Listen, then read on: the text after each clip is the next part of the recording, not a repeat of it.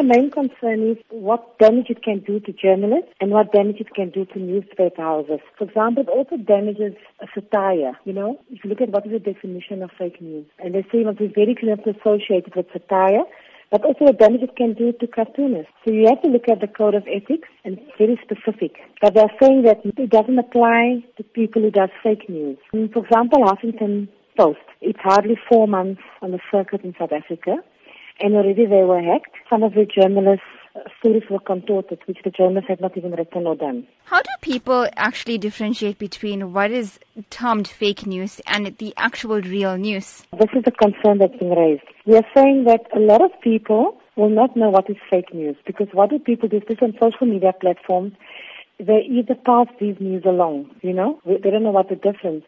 But now the responsibility is becoming bigger and more difficult for journalists. Journalists have to make sure that they check their sources at all times. But at the same time, too, journalists have to ensure that media houses respond as fast as possible. For example, if Twitter gets hacked, or if their web page gets hacked, or if their email addresses get hacked, they need to respond so quick to minimize the damage, because it can contribute to them losing readership or viewership.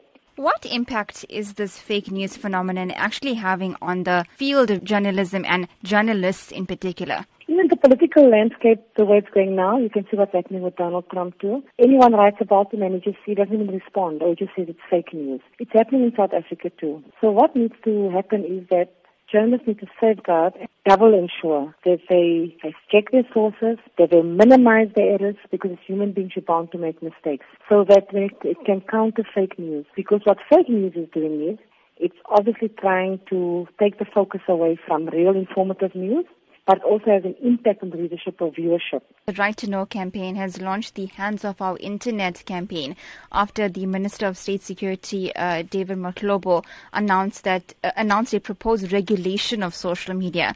What impact do you think this regulation will possibly have on the dissemination of fake news? I fully support them. I don't think that our minister should be allowed to regulate the media. I'll give you a simple example. Remember when SABC took the decision not to show the violence that was taking place? I think it's important for citizens to see what is happening, but they need to decide for themselves.